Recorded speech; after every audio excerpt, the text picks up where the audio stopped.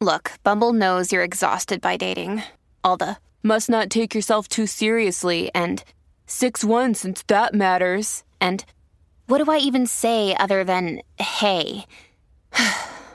Well, that's why they're introducing an all-new Bumble with exciting features to make compatibility easier, starting the chat better, and dating safer. They've changed, so you don't have to. Download the new Bumble now.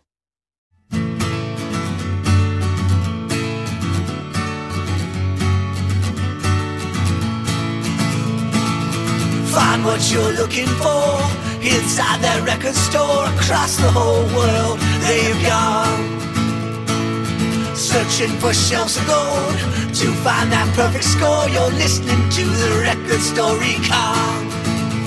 You're listening to the Record Store Recon. Well, welcome again, Dr. Disc, to the podcast. It's October, and in the December issue, which is out in the first week of November, you went to visit Scratched Vinyl in Barrington, Illinois. How was that? How did you enjoy that record store? They were formerly called Rainbow Records, right? Yep, and that's kind of the little story I would tell you is that you got an owner, John Cattersmith, who had a dream, and in 2018 he decided to move forward with that dream, which was to buy Rainbow Records from the original owner, which was they had been a stable record store in the Chicagoland area for probably over 30 years, but the guy had just kind of given up and had just let it become a picker's dream where just everything was all over the place. And John bought the whole store, rebranded it, moved it to a new location, a much nicer location, much better parking. Really made the store special and has done a really good job with the former Rainbow inventory. So basically, before it was just vinyl, stacks of vinyl all over the place, not where they priced. They would just sort of you pick through it, and it wasn't organized. And now all of a sudden, because I'm looking at pictures of John's store now, it's very organized. Yep. Yeah, John has done a great job with really meeting a need in that community, which that community is a upscale community, and I think John does a really good job of meeting the needs of that community. Now, Scratch Vinyl, when I first heard that name, I was like, well, is he talking about like DJs scratching the vinyl, or this could be negative, like you don't want scratched vinyl? But then he said he wanted to buy the store because he had to scratch and itch to own the store. That's right. So I guess that's where the scratched vinyl comes in, right? Yeah, and the store really is a family business. I mean, on most days you're going to go in there and it's going to be him and his dog running the place.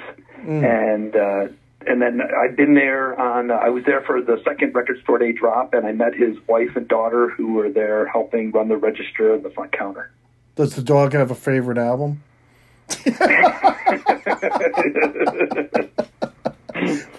Maybe the dog can talk. He can recommend an album for you.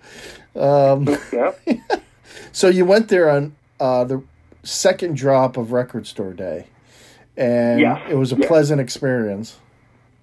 Yeah, John did a really good job. So they had gone the extra mile of measuring out and putting dots on the floor for 6 feet apart. And what he did is he let like 6 people in, and they all waited in line. The first person got to go through, and then as soon as the first person was done, they moved on, and there was no jumping over each other. And then the next person got in line. And I'd gotten there early enough that I was able to interview a bunch of the people that were waiting. And nobody was there to really just flip stuff. They all were there for 1 or 2 items. And it was, you could just, it had a good feel to the way he was doing it. And everybody had to have their hands sanitized. Everybody had to wear masks. And so it was a real good real good job at dealing with Record Store Day in a difficult, unique situation. So no one complained, like some cowboy from Michigan or something? No one. No one complained. I mean, there was some sadness, towards the back part of the line when someone came in and something they had really hoped for that John had in stock but had been picked. Yeah. Wasn't there, but nobody was mad. People were talking to each other and saying, Yeah. "Hey, and that's how it should be." Yeah, these people, I won't wear a mask, people are ruining it for the rest of us. Just do it and, suck it up. And everything runs smoothly. I think they should do that even, non-pandemic. Like, sometimes it gets to the point where you wait in line for hours, then you get there and it feels like, bum rush the show. Who can get the vinyl first. And that sucks. I hate that. I think we've talked about that before, that seems to be the number one discussion topic that I have with most store owners when we talk about Record Store Day is how do they satisfy the needs of their regulars without offending, the first-time people, but still, they're still customers. But, and it's that balance, and you don't want to just swing the doors open and let everybody run in because then, if the first person in line has been there since 3 a.m. is just a little person, they could get thrown to the back and not get the things that they really wanted to. So, again, I think the way John does it is a really good way to do it. I've seen other stores are doing numbers, like in the old ticket days where you'd get in line early, get a number, and then you could come back later in the day when when it's time for your number. So I don't know. We'll see how COVID, what people decide to keep from COVID after COVID's over. So was there a long line for the second drop? There was probably about 15 people in line. Okay. Not as big as he would normally get on a traditional Record Store Day. Right. But I think with it being broken up over 3 months, I think people are more likely to go just for that specific one or two items that they're really looking for. I like it like this. I hate to say it because I loved Record Store Day as a annual event, but I like the 3 days broken up. I'm not going to tell Record Store Day organizers that because they want to switch back. But you're going tomorrow, the 24th, and I guess you're going to Scratch Vinyl, right? I am. I'm going to head back to Scratch Vinyl for the third drop. Again, he's gotten a pretty decent selection, and so I kind of like to visit and spend some money at the stores that I've met with. Right. Okay. Well, you said that the only knock you had is that some of the records were a little on the high side as far as price, but not ridiculously high.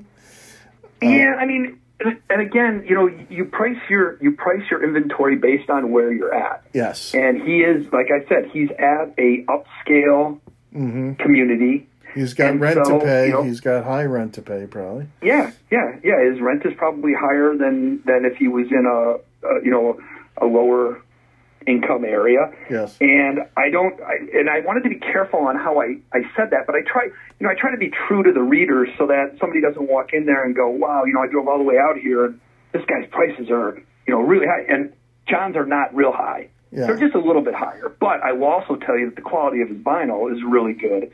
And his selection of used stuff is out of this world. I found I got a dream record there that I had not seen an original copy in a long time of a punk band out of Detroit, and bought it, got it home, opened it up, and found a letter inside the record from a fan to the lead singer of that band that the lead singer then had written back to the fan, and it also included some handbills from shows like in the 80s. And so this was like, wow, what a cool find. And so I like that kind of stuff. Yeah, he's got some great stuff at that store. If you're looking for used stuff, head on over there. Well, you say it's a small space. I could see that it's well lit, it's clean, Yep. and the display bins are very well organized and easy to flip through. But you said that even though it's small, I guess he's got like a small stage sitting area where you can hang out, right? Yeah, it's the type of store that a couple of curmudgeoned old guys could go to, spend some time looking at some vinyl, and then sit up there, and on the stage he's got some chairs. You could just sit up there and talk with each other about the good old days of record collecting. And I would imagine that when the pandemic is over, he'll probably have some bands on that stage. But it's a really nice design of a store. Yeah, maybe he can have some donuts or something up there and coffee, and I'll let him know that. People can hang out like they do at Dunkin' Donuts, but in this talk records, is there a station where you can test records on a turntable, or not yet? Because I'm trying to remember. I don't think he had a listening station. He did have a great collection of subversive books. So if you were looking for those books that most schools always told you they weren't allowed to carry, that are gonna send you down the evil road of being open-minded, this is the place to come and find him. He's got a nice collection of subversive books for sale. That's funny. So they're just not music related; they're just subversive in general. So we might find Henry Miller there or something. So besides the regular staples as far as records, he's also, you noticed that his great selection was in techno, free jazz, and ska. Ska is an interesting thing right there. Yeah, well, every time I go in there, he's got some psychedelic music playing or some jazz music going, and John loves his jazz. Now, I don't want to make it sound like he's just one of these, jazz listeners, because I've also gone in there and he's had, Grateful Dead going and stuff like that. But the man knows his jazz stuff, and he takes a lot of pride in the fact that they've got a real good selection of jazz, a good selection of techno, and as good as you can get probably in ska that's out there. Wow.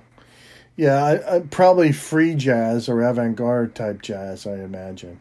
Yeah, I have friends that, they started with just collecting mainstream jazz, like Miles Davis or crossover jazz, and then all of a sudden, next thing you know, they're in the avant-garde jazz. Stuff I couldn't normally listen to.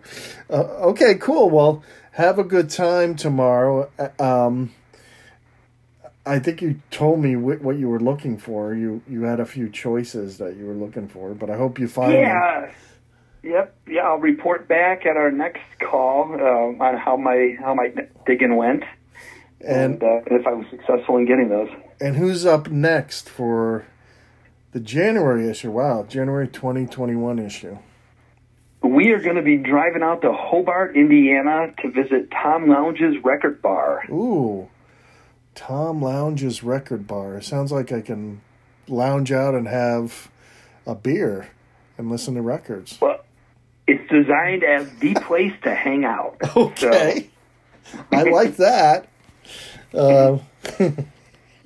I think there should be a vinyl record store with beer and 2-drink minimum, because you don't want things to get too rowdy, but, designer beer maybe, have a few taste tests, and I think that would be kind of cool. Probably someone out there has done it or is doing it, but I don't know if you found it. I know there's a place in Nashville called the Vinyl Tap, which is a bar and a record store, and we reviewed them in an earlier episode. I'm gonna have to look at those. I didn't realize they had beer. I thought it was something else. Okay. Oh no, I stand corrected. Full beer. Is it a minimum? No, it's just a full bar. You can drink all you want and buy as much records as you can. I can remember on Record Store Day 2 years in a row, I would go to this one store that would have a bin of ice cold beer cans, and I would love it because I would do my shopping and then just we would hang in the corner just drinking beer. That was Pabst Blue Ribbon, but I loved it. Pabst Blue Ribbon, and you're safer with Schaefer. All right, Dr. Disc. We'll catch you next time on the Goldmine Podcast, the Record Store Recon Edition. Good luck tomorrow. Thank you.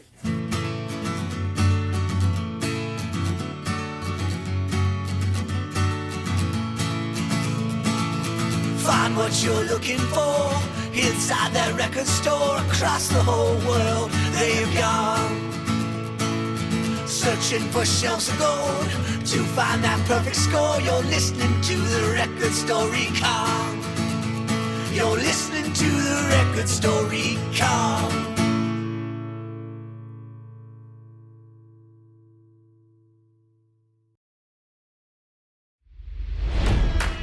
It's NFL draft season, and that means it's time to start thinking about fantasy football. FantasyPoints.com features industry-leading experts and prognosticators using proprietary hand-charted data to help you score more fantasy points. FantasyPoints.com is the place to go for whatever kind of fantasy football you play. Whether you play fantasy football, daily fantasy sports, or do a little bit of everything, Fantasy Points has the meticulously researched content to guide you to victory. And why wait for the fall? Fantasy Points also covers the new spring football league, the UFL. Join the guru, John Hansen, Scott Barrett, Joe Dolan, and other massive names in the fantasy football universe with an exclusive offer. Use code Pantheon for 15% off any Fantasy Points package, including the all-in package, with access to every article, tool, and data nugget that Fantasy Points has to offer. That's FantasyPoints.com and code Pantheon for 15% off at Fantasy Points. FantasyPoints.com, code Pantheon. Score more fantasy points.